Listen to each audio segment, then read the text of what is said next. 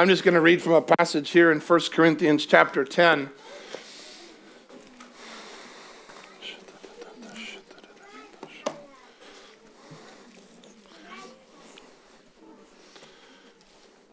going to read from verse 1 down to verse 13 tonight. It says, "Moreover, brethren, I do not want you to be unaware that all our fathers were under the cloud, all passed through the sea, and all were baptized into Moses in the cloud and in the sea.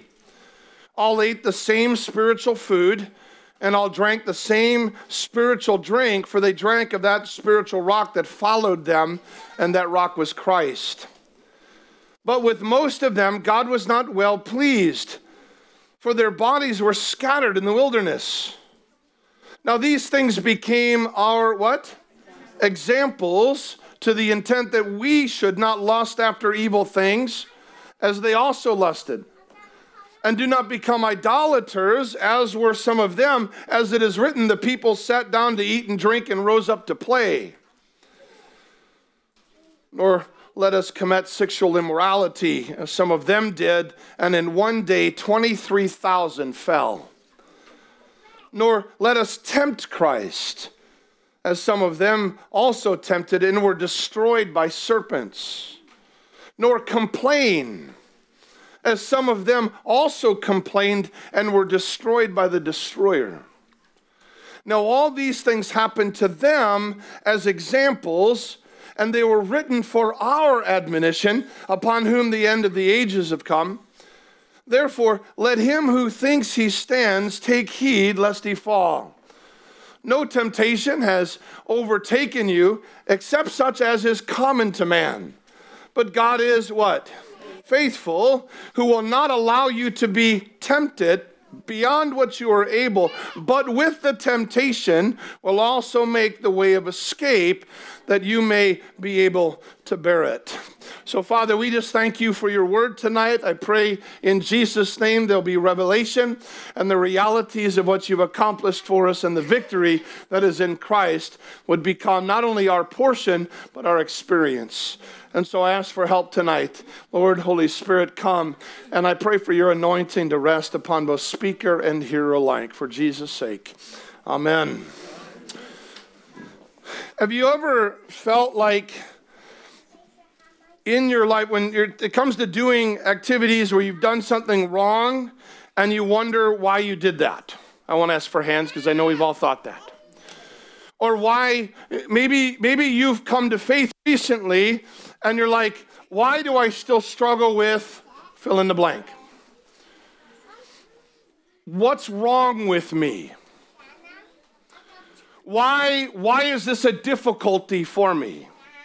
I thought Jesus came to save me from my sin, so if I'm struggling with something, that must mean what?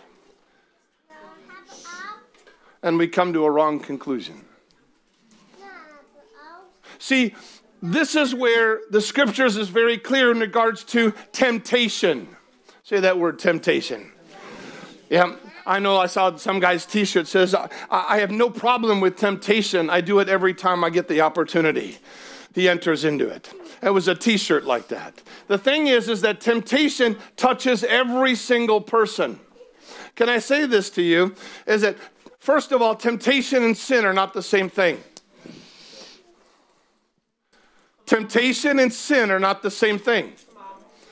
The thought about doing something and actually committing the act is not the same thing. See, that's just falling on some ears here who are unsure. Good people can be tempted. Do you know that? Can I say this? Jesus was tempted. Without sin, though. So sin and temptation are not the same thing. You can be tempted and not enter into it. You can be tempted and resist temptation and not sin. Lord, help us. Lord, I pray in Jesus' name you'll break this open.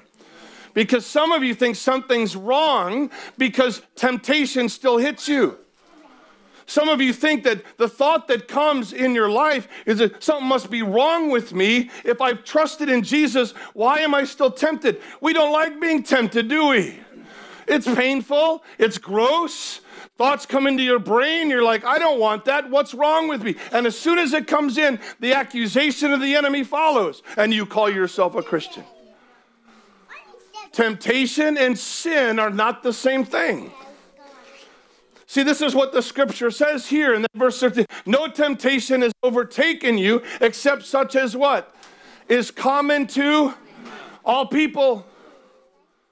Temptation is common across the world, across the generations. Its temptation is the same. Even in Bible days, you could go all the way back. When Paul wrote this, you're looking at early in the first century, but he's quoting texts that go back to when Moses took Israel out of Egypt. And he says it, he makes a list of the things that they did, of the temptations that they faced, but they didn't just end at the temptation bit, they entered into it and sinned. He makes a list of them. Verse 6, lust. You could almost say that he was looking into our generation and making a list of all the activities that people do every day. That lust, the temptation to lock your affections on something and to get mesmerized by it to where you're looking to it to fulfill the need. Maybe you haven't done it, but your imagination has locked in and you set your heart on it. That's where the problem comes in. A fleeting thought is a temptation is not the same thing as an activity of lust where in your innermost being where you're like, I really want that, and you spend the time. You can keep looking at it and you're wanting it, you're desiring it. I think they call it obsession often in our day. I'm obsessed with. That's lust. Lust isn't always something that has to do with a sexual nature. Ladies, you can lust maybe not after a guy, you could lust after a handbag, after a nice new pair of shoes. You know when you're walking by the window and you see, oh, I really want that. Okay, what you're doing now, the temptation is seeing it. That's not a problem. They're nice shoes, fair enough. But it's when you turn in your affections then, you begin to, you're going after this. And what does it work out to happen? You'll sacrifice other things to have it. I've watched people steal stuff that they have money for because they've lusted after things. When I was doing security over at Tesco's, people got a pocket full of cash and they're stealing stuff. It's bizarre. Because they really wanted this thing. Lust. You have lust, you have idolaters, where people worship other deities. They look for power that doesn't come from Jesus. They look for power that doesn't come from Jesus. People use it all the time. They good luck charms. They wear power beads. They wear talismans around their neck. They have symbols and crystals and they're looking. Those are idols. They have the good luck Buddha just by the door so they can touch it on the way out. Did you get rid of your crystals, my dear? Praise God. But people they're idol worshipers. You say, well, I don't worship any idols. Do you believe in God? No, I'm a self-made man and I worship my Creator. See, that independent spirit that says, I don't need any help anywhere, that attitude of stubbornness is idolatry. Covetousness, where you're that desiring and going after even what belongs to us, your desire, that's idolatry. So this is stuff that falls into categories. People do it all the time, every day. Every time they put a commercial online or on the telly, they're wanting you to what? Want what's there, to desire it so much, and then it goes into the back of your brain until you're shopping, and then what? Oh, I really want that. And you walk out of the store buying a whole bunch of stuff you didn't really need. You were controlled by something then, those desires that are there. But idolatry, people go to churches, or what's supposed to be a church, and there's a statue of Mary there. And they'll go and they'll pray to her. That's idolatry. That's worshiping something that is not God. that is asking help from something that is not good. You don't ask for help from the saints. I won't ask for hands. But I see people wear charms around their wrist, and they have those things. I was told recently that there's a church in the region here who has a multi-faith room in their building. And in their building, they have a room that's entitled multi-faith. This is supposed to be in a church. Could you imagine that? You know what that is? Idolatry. That church ceased to be a church when it gave itself to multiple faiths. I'm not messing around here. Anyone who can continue worshiping in that context is a blasphemer of the gospel itself. You can't continue to be that there. You can't continue to uphold it, because why? If you love Jesus and you know he's the only means of salvation, to uphold any other thought, any other religion, you're denying what you claim to believe. I'm just saying. The temptation in our day is to be quiet. Don't say anything, isn't it? Just shush. Don't rock the boat. Well, I'm going to rock the boat. I'll sink it if I need to. My Jesus walks on the water. My Jesus walks on the water. Sorry, I get a bit, no, I'm not sorry. There's only one way of salvation, and that's in Jesus Christ alone. And if those who claim to be Christians, they dabble with other things, they deny the faith they claim that they have. So there is, in the kingdom of God, those who are idolaters don't inherit it. So don't mess around with it. And if you're an atheist, you know the Bible, oh, Lord help me. You know the scripture says that only a fool says in his heart there is no God. Only a fool does. Don't be foolish. Now I'll tell you this, I've met pastors that have been in the ministry a while, and they think that getting people saved and getting butts on seats, if I can put it that way, that they do everything they can. I watched something the other day where, I don't know, they were doing some football reenactment, and the person had a Bible, and the guy kicked the Bible into his in the air. This is done in a church where they do burlesque in a church. This is crazy stuff where they think that the only important part is getting people there. That's not the case. That won't get them saved. You don't draw people with carnal things and expect the Holy Spirit to move. Prayer, praise, preach. That's all we do. That's it. We're very simple about it. Why? Because God is in the business of saving sinners who come to him through Jesus Christ. And the gospel is God's power unto salvation. He's enough. When I think I need other means, I deny the fact that God is real.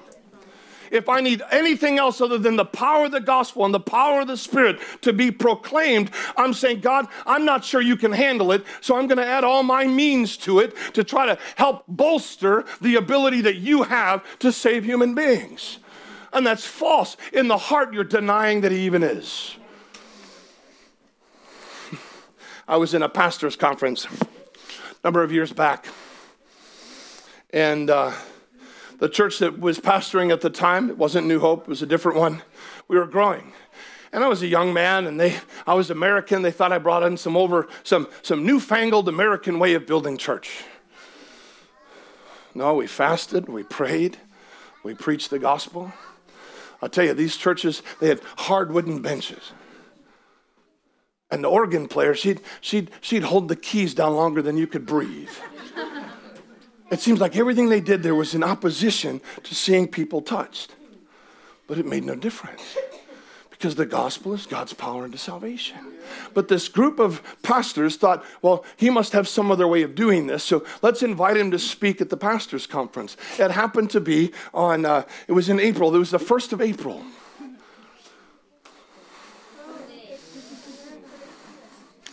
It was on April Fool's Day. And that was a text that God gave me from Psalm 14. Only a fool says in his heart there is no God. And I got up, and that was my text for the day. And I said, those who think that there's any other way other than preaching the gospel of Jesus Christ, fasting, praying, seeking God for his presence, the power of the Spirit to see people saved, in your heart, you're saying there is no God. They never invited me back for some reason. So I'm not just saying this to you. This is something that I hold to. I believe Jesus is enough. I believe that when you love him, temptation takes a back seat. We'll get to that in a minute. Sin and temptation are not the same. These things that he's naming here, lust, idolatry, sexual immorality. Sexual immorality, you just go down on a Friday or Saturday night. Go into town. How many of you guys are in town on Friday or Saturday? Oh, guilty. I'm sorry, I won't.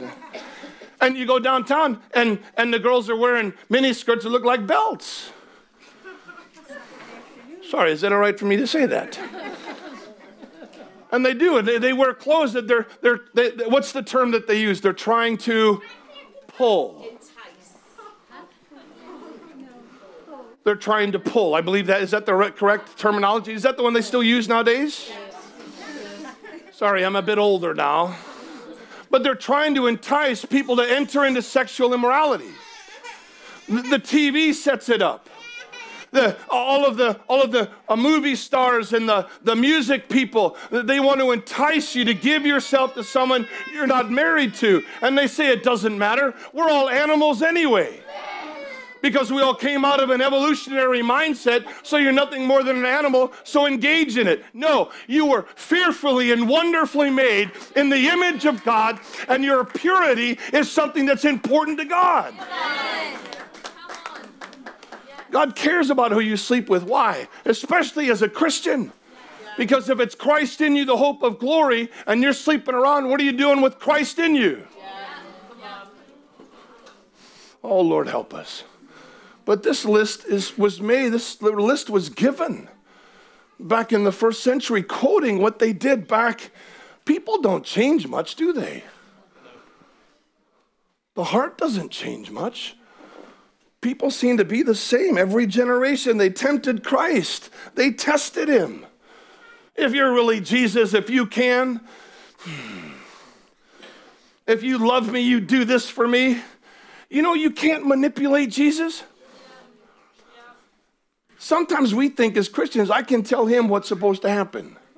That's the way they say how to make God laugh. Tell him your plans. That just doesn't work. They tempted Christ and serpents came in. It says here that they complained.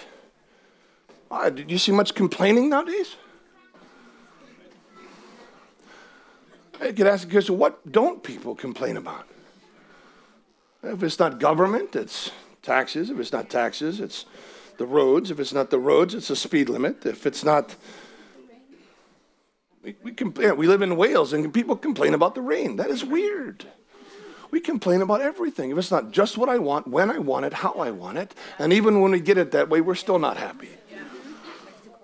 We complain. Do you know what that says when you complain? There was a pastor he would take people out on mission, going to other places in the world. And if one of the team members ever complained, he'd never invite them back again. Just once. Why? Because they're saying, one, I deserve better. If I got what I deserved, I'd already be in hell. That's what I deserve. Ooh, someone doesn't like that. If you get what you deserve, I get what I deserve, what I've earned. The wages of sin is death. That's what I've earned. Everything else, the fact that I still get to breathe this side, even if I wasn't a Christian, the fact that I still am the sun's still shining on me and the rain is still falling, falls on the just and the unjust, the good and the bad. It's still in a framework of grace. I tell you, there's no sunshine in hell. There's no rain in hell. There's no peace in hell. Those things are real. And if we get what we deserve, we're all in trouble. But see, I don't want what I deserve. I need grace. I need grace. So when I complain, I'm saying I deserve better than what I've got. And ultimately, I'm saying, God, you've given me less than what I deserve. See, the people of Israel, they came out of the land, and so they're out there in the wilderness, and when you've got 1 million or so people out there, you got to feed them. Fair enough? How do you feed them? God causes this substance, and they called it manna, which actually means what is it? Because they didn't know either. The Psalms calls it angels' food, and it would end up on the ground, and they could collect it up, and by the time the sun came up, it would just all kind of disappear. So you got to get up early, and you got to collect it up. You could boil it, you could bake it, you could make all sorts of manna burgers, manna bread. You could make all sorts of stuff with it. And they got tired of having bread. Hang on. They got tired of having miracle bread every single day. It's amazing how miracles can even become dissatisfying. And people complained. They said, we should go back to Egypt. At least there we had meat to eat. We should go back to Egypt. Better to be a slave and die in Egypt and still have meat and leeks and garlic and everything else. Really. And I say this to you. It's better to starve in the wilderness than to glutton yourself in Egypt. Lord, help us to understand. And the thing is that then they had to drink water. And how do you remember? They had not just the people, but all the cattle and all the sheep and everything else they had with them. How do you give them water out in the middle of a wilderness? Dig it up in a well, maybe? No. God says, Moses, strike the rock. And once you strike the rock, I'll cause it to open, and rivers will come out of it, and it'll be enough to have all the people to be able to drink. He said, and then every time you need it again, just ask. It was supposed to be a picture of Jesus being struck once and then to receive, and that his life opened up, and then those who would come to him could ask and then receive. Moses got ticked at them because all they do was complain, so he actually struck the rock twice. It actually kept him from getting into the promised land himself because he dishonored God's holiness just once. But this rock is Christ. And they got to drink of this miracle of water coming out. Have you ever seen water coming out of a rock? And just flowed. Every day, miracle bread. Every day, water coming. It's impossible. But that's our God. Jesus is like the rivers of living water. And you get to drink of him. He said that they were all baptized into Moses. Remember when they went through the Red Sea? By faith, they entered in from leaving Egypt and into what God promised. But they didn't mix what they had with faith. And because they didn't believe God, every problem that came up, they would complain. Every opportunity that came up, they would turn their back. Moses is up on the mountain. He's receiving the 10 Commandments, which you've got the top two. One is, there's no other gods before me. Don't worship anything else and make no idols. And then he comes down. God says, you need to go down to those people because they're already being disobedient. And he gets down there and finds Moses has got the 10 Commandments in his hands. He throws them on the ground. They bust. And they're down there worshiping a golden calf, saying, this is God who brought us out of Egypt. Thousands died that day. This list that he gives, all these sins. Can I say this to you tonight? The Bible says all of us have sinned. And unless you repent and put your trust in the Lord Jesus, you too will perish. There's no salvation anywhere else. You see, that's mean. No, I'm telling you the truth. I mean, if you're going to go off a cliff, don't you want someone to stand in the way and say, stop? Jesus had to die for you. He had to bleed for you. The only way you could have salvation is God raised Jesus from the dead so that you could have a living Savior who would save you from your sins. He would not only forgive and make you clean from them, but he would save you from, let me put it this way, he'll save you from sinning. That's his goal, so that you can live a life that's in love. You can live a life that's holy. You can live a different kind of life. Your sin is what got you in all the problems to begin with. The selfishness at the core. I'll do what I want, when I want, how I want. We watch it with our children, don't we? How many of you guys got kids, right? How many of you guys had to teach your children how to do bad things? Anyone? If you did, you need to repent because you're not teaching them the right stuff. But you watch a child, another kid has a toy, what do? They grab the toy and punch the other one. GBH, man. If that was an adult, they'd be in jail, right? But that's what they learned. If you didn't teach them how to do that, who did? That's the problem. It's in the heart.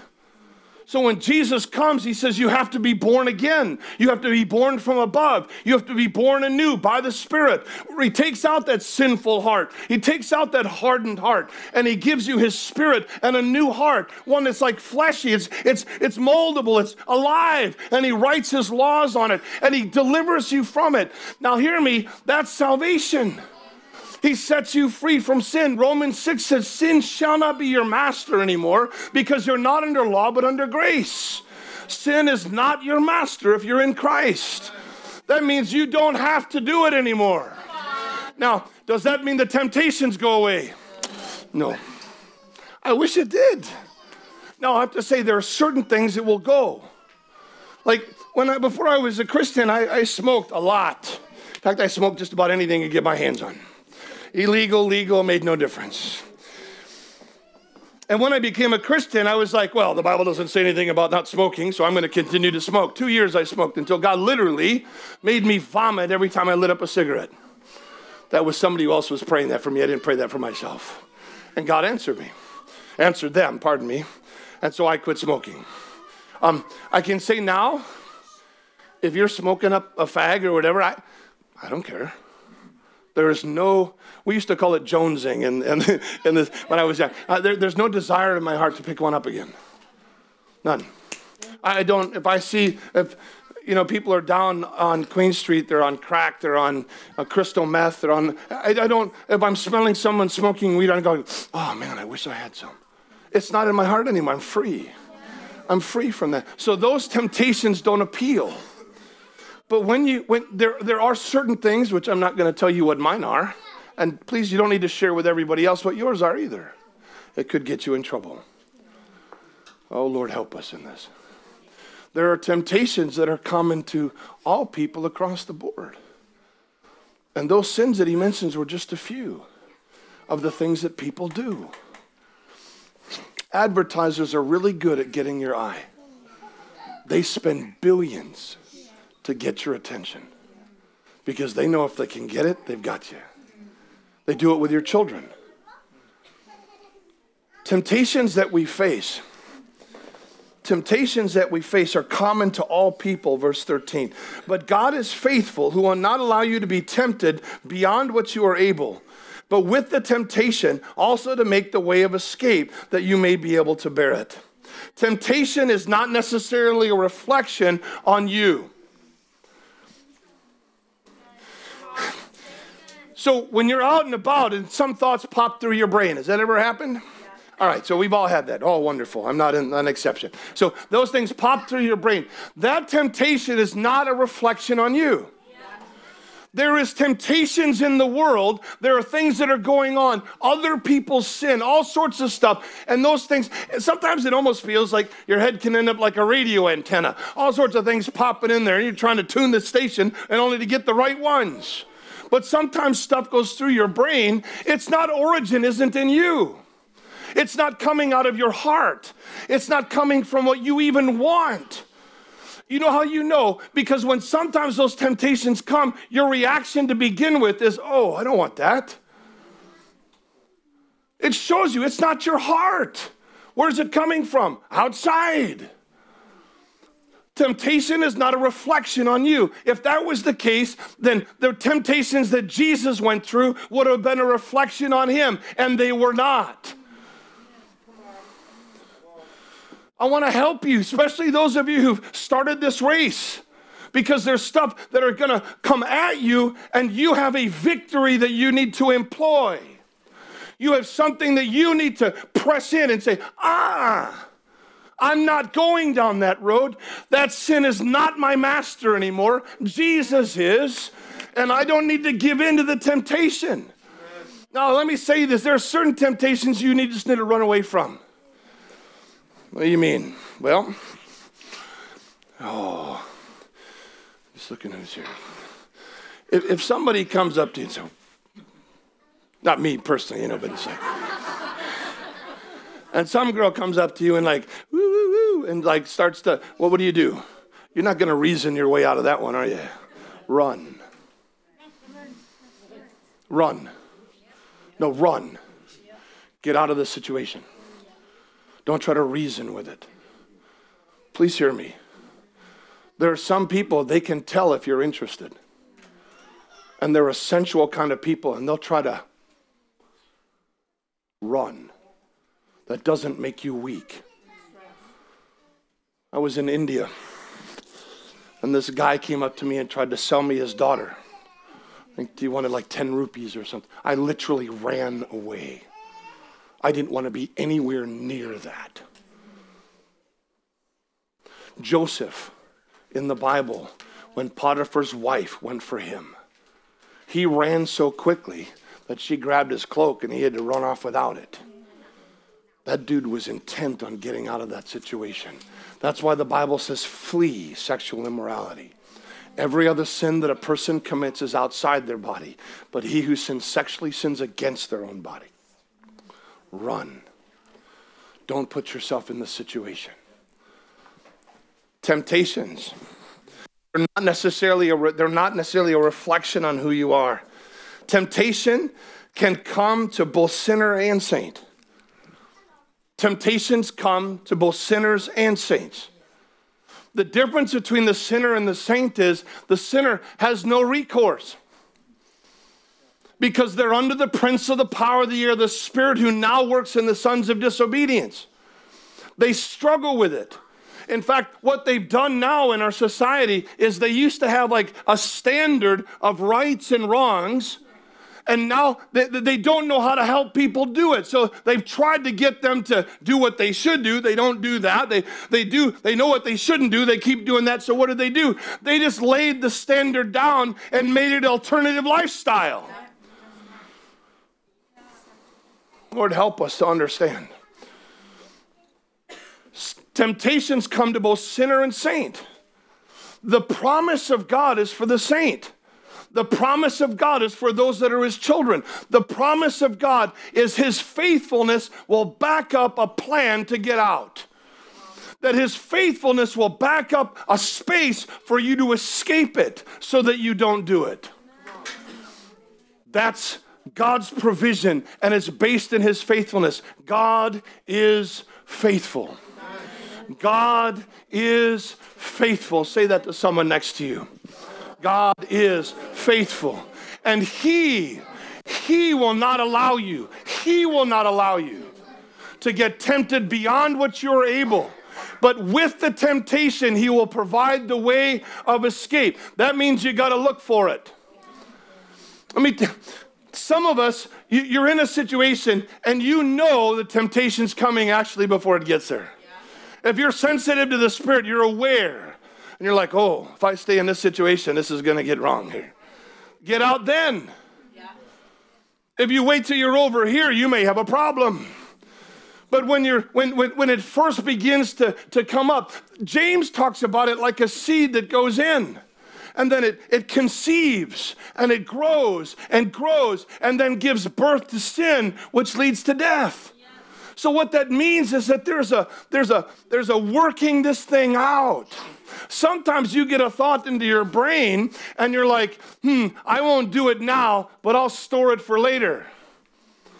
Get rid of it. When that temptation comes, say no. Take every thought captive. Not every thought that gets into your brain is yours. Sometimes you can have demonic suggestion. Sometimes you can have someone else who likes to whisper in your ear.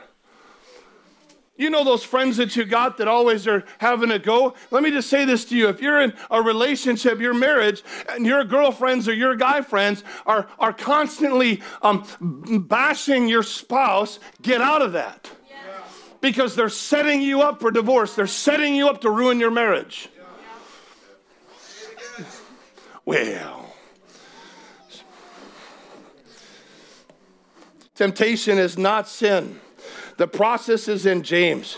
In fact, really quickly, go to James chapter 1. I'm going to read from verses 12 to 18. If you're taking notes, put these down.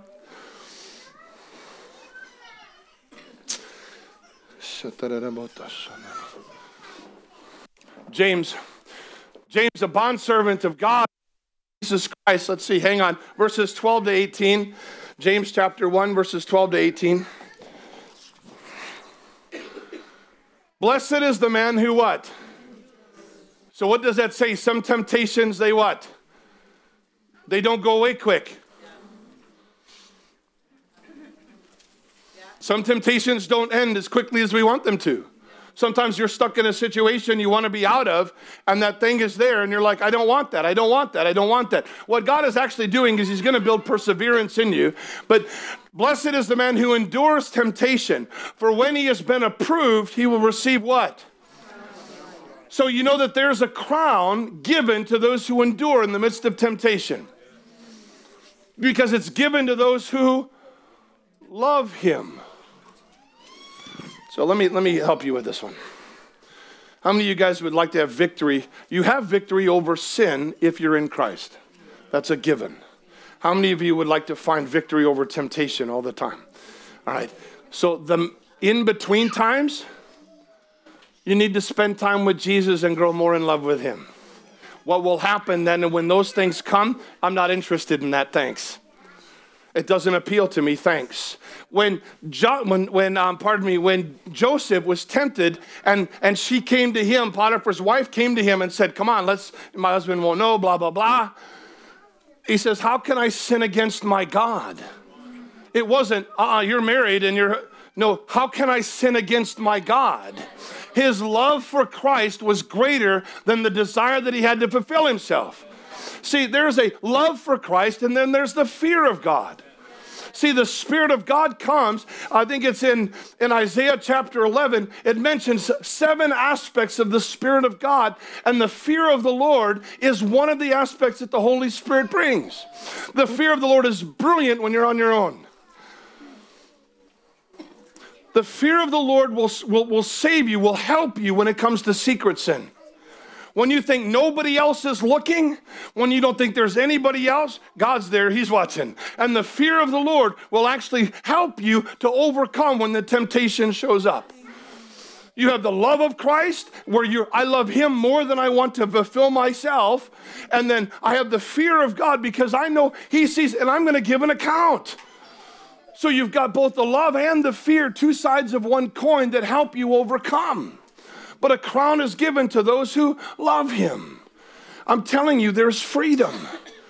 There's liberty. There's a way of escape that he has for you. Oh, Lord, help us.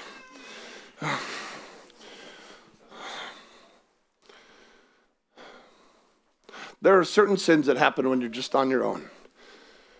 And if you know what I'm talking about, you know what I'm talking about. If you don't, what's up? Bless you. If it means get up and go into the other room, do it. Say no. Don't do it.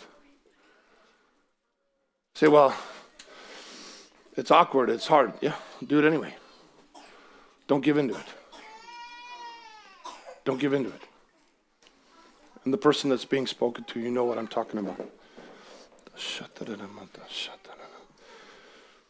The victory of the saint is in Christ. It's the hope of glory, Christ in you. The provision of his Spirit and grace. So when we endure temptation, what happens is, let me just say this to you. When you're being tempted, God's not condemning you. He's not saying, well, you shouldn't even be bothered by it. He's not saying that. You have a heavenly Father, and you have the Son of God who right now stands at the right hand of the Father. Actually sits because his work is done. He sits at the right hand of the Father. You know, he's praying for you to overcome.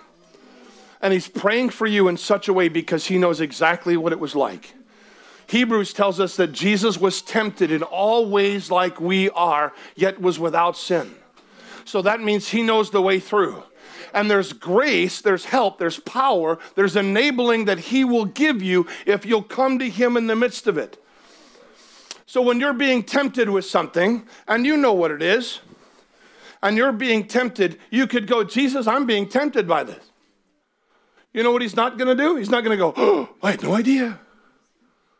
He knows exactly what you're going through. And he's for you. He's for you. He's saying, you got this, man. I've got your back. There's an overcoming. There's grace that's available right now. Sometimes it'll be wisdom that comes. Get out of that situation. Do this, do that.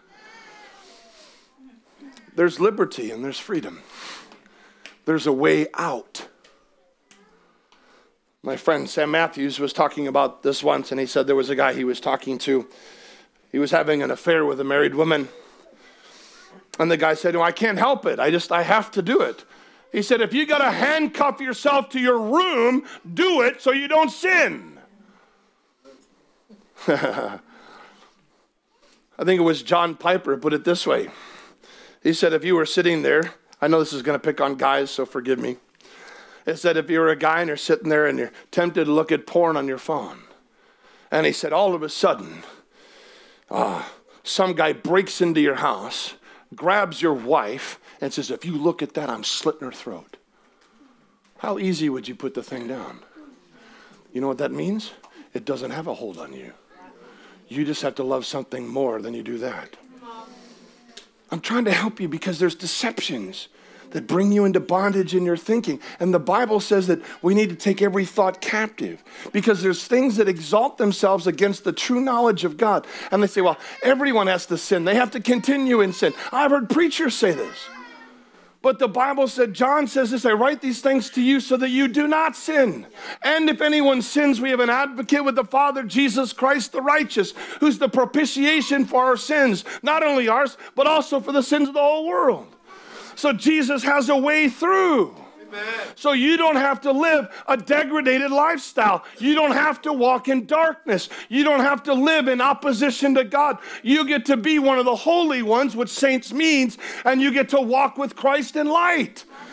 This is the freedom that comes from Jesus. So when you face it, can I just say to you, when you face it, there's not something wrong with you. It doesn't mean you're not saved. The victory comes when you stop going around in circles. You need to finish up. Let me just put up Romans chapter 8 and verse 2.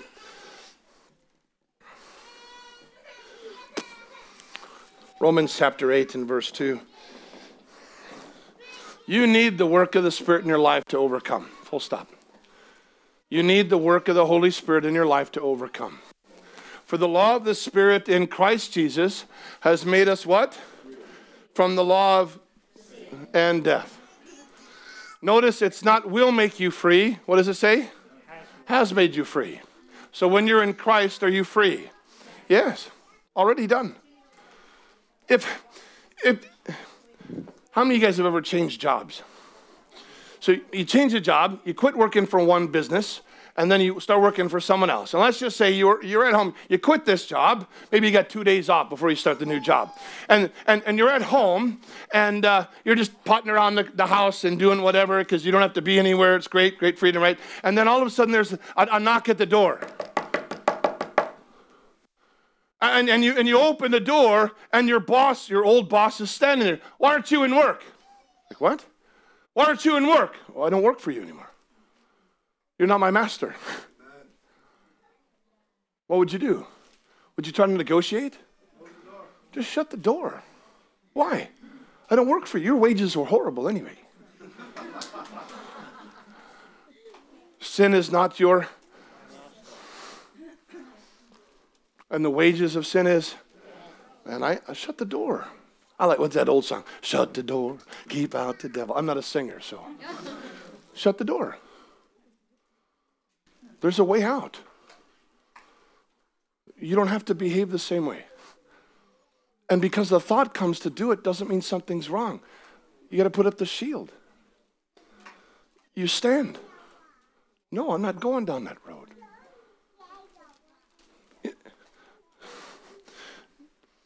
Can I just say this to you, is that if you sin, it doesn't mean you're possessed either. Some of you have been delivered from demons, and then you sin again. You're like, oh no, what does that mean? It means you sinned, to repent. Does that mean I'm possessed again? No, it doesn't mean you're possessed again. So every time a thought comes into your brain, it doesn't mean, well, that means it's a spirit, there's something in me, there's something wrong with me. No, that's just not true. We still have the flesh that's around us. It's still like right there. It's like we're carrying this dead thing around wherever we go. And sin is still in the flesh, and temptation tries to get in through that. But we have the power in Christ to say no to ungodliness and worldly passions. And we can stand in a different capacity. Is this making any sense? Because I want those of you who first have just come to faith, because some of you, if you fall, if you sin, I don't want you thinking, well, maybe it didn't work for me. Maybe I'm not a Christian. Maybe, I don't know, it works for everyone else and not for me. That's a lie, and the enemy's speaking it to you, so you go back and you quit. That's not what's happening. The temptation is coming in. So what happens if you do sin? Can I just come to a conclusion on that one? So 1 John 1:9, let's start there. 1 John 1:9.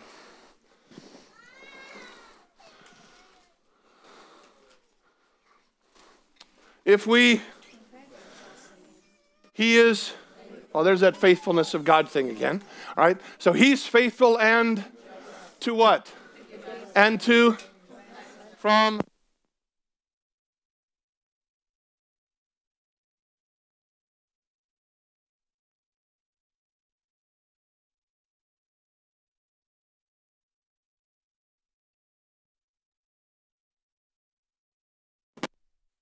This is my thing. It means I talk too long. Sorry, guys.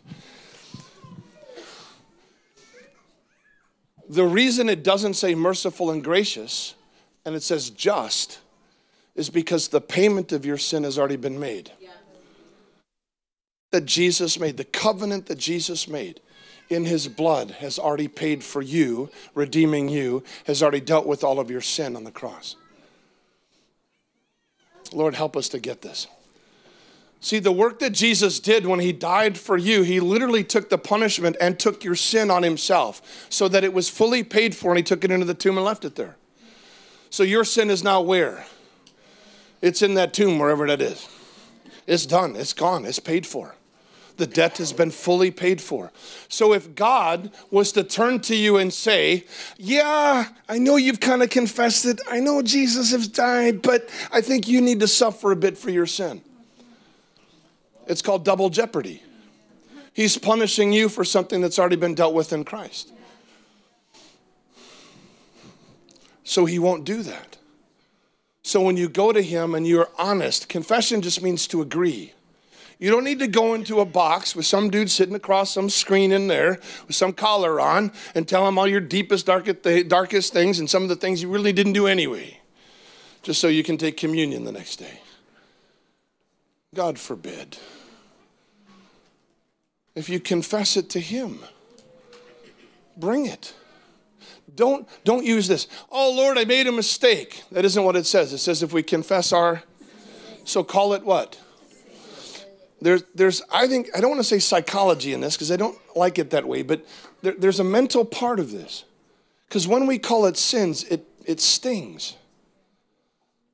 I'd rather say mistakes, right? It's an error.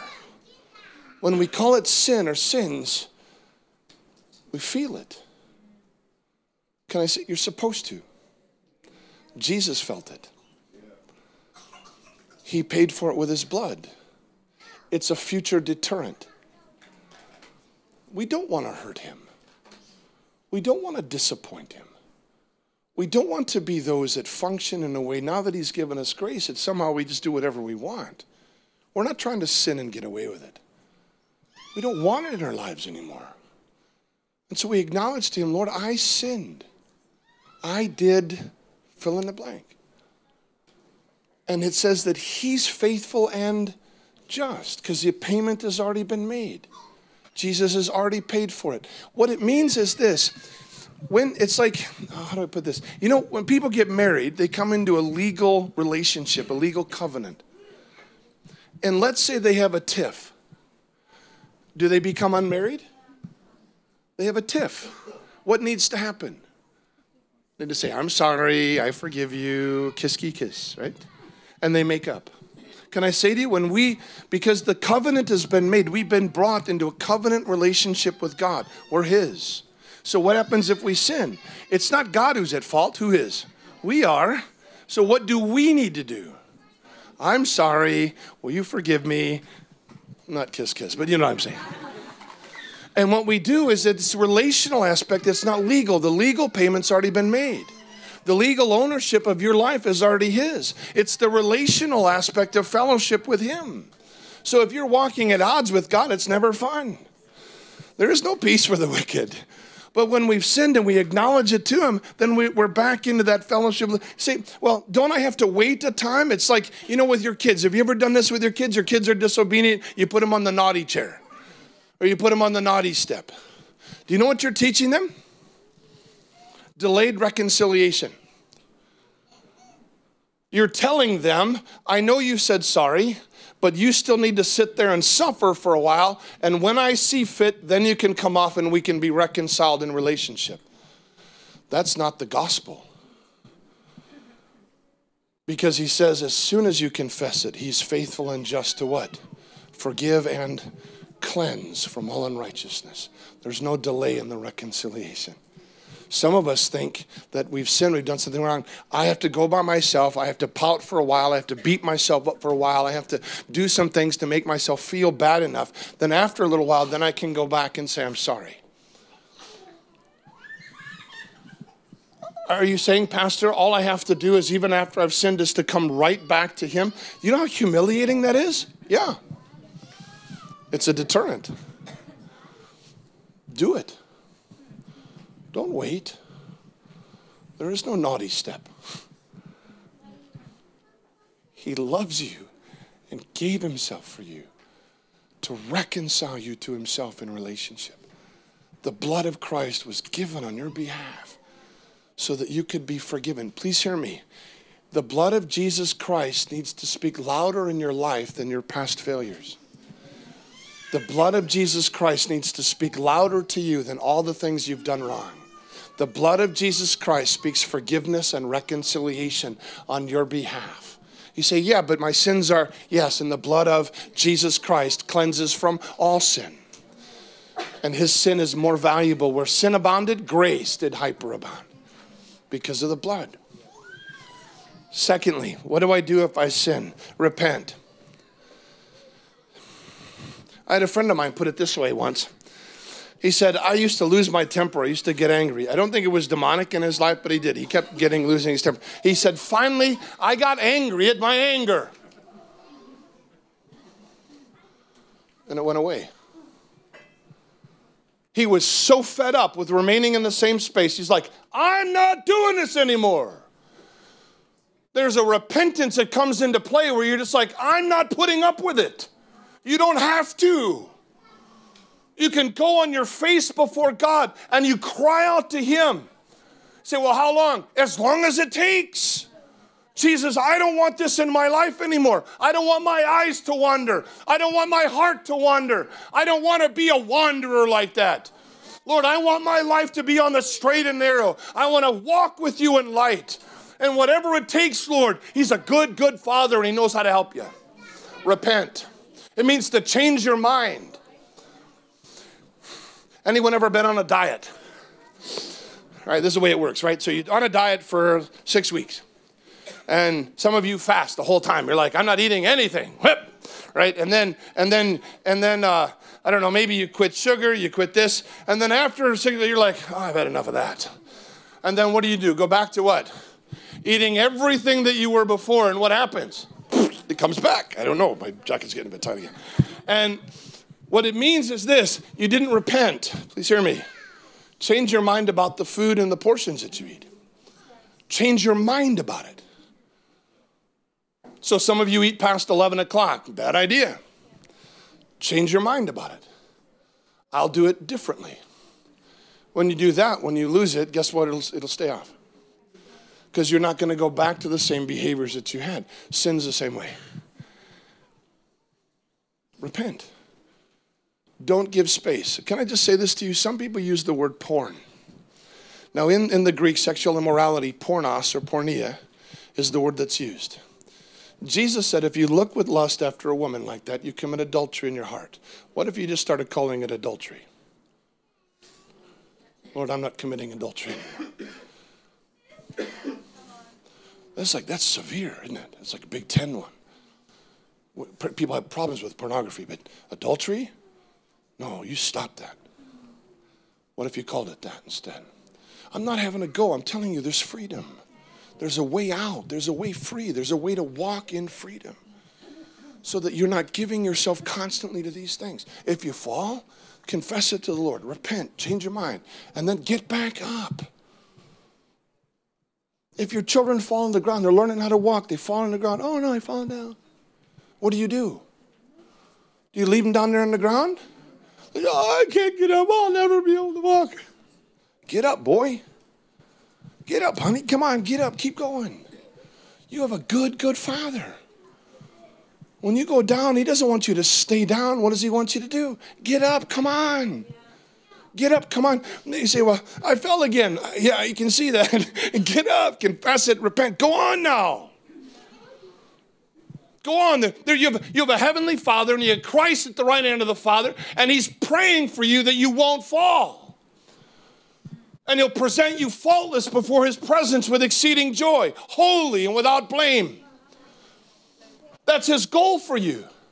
And he'll work it all together. And so the work of the Spirit in your life is not he's going to make you do or make you not do. It's you submit to him and you cooperate with him. And as you do, you find his power at work in you to step forward. Some of you in your past have had spirits that have been working in your life. They've dominated you and they make you, they pressurize you until you do it. That is not the way the Holy Spirit works. The Holy Spirit invites you in that relationship, and he says, submit to the Spirit. Where the Spirit of the Lord, there's liberty. And then he invites you into cooperation with him, because for you, it's always a step of faith. I trust you. I'm stepping in faith. Power comes. It's different than when you worked with other spirits. The Holy Spirit, the Most High God. And you get to walk in light. Let me just finish with this verse here. In 1 John chapter 1,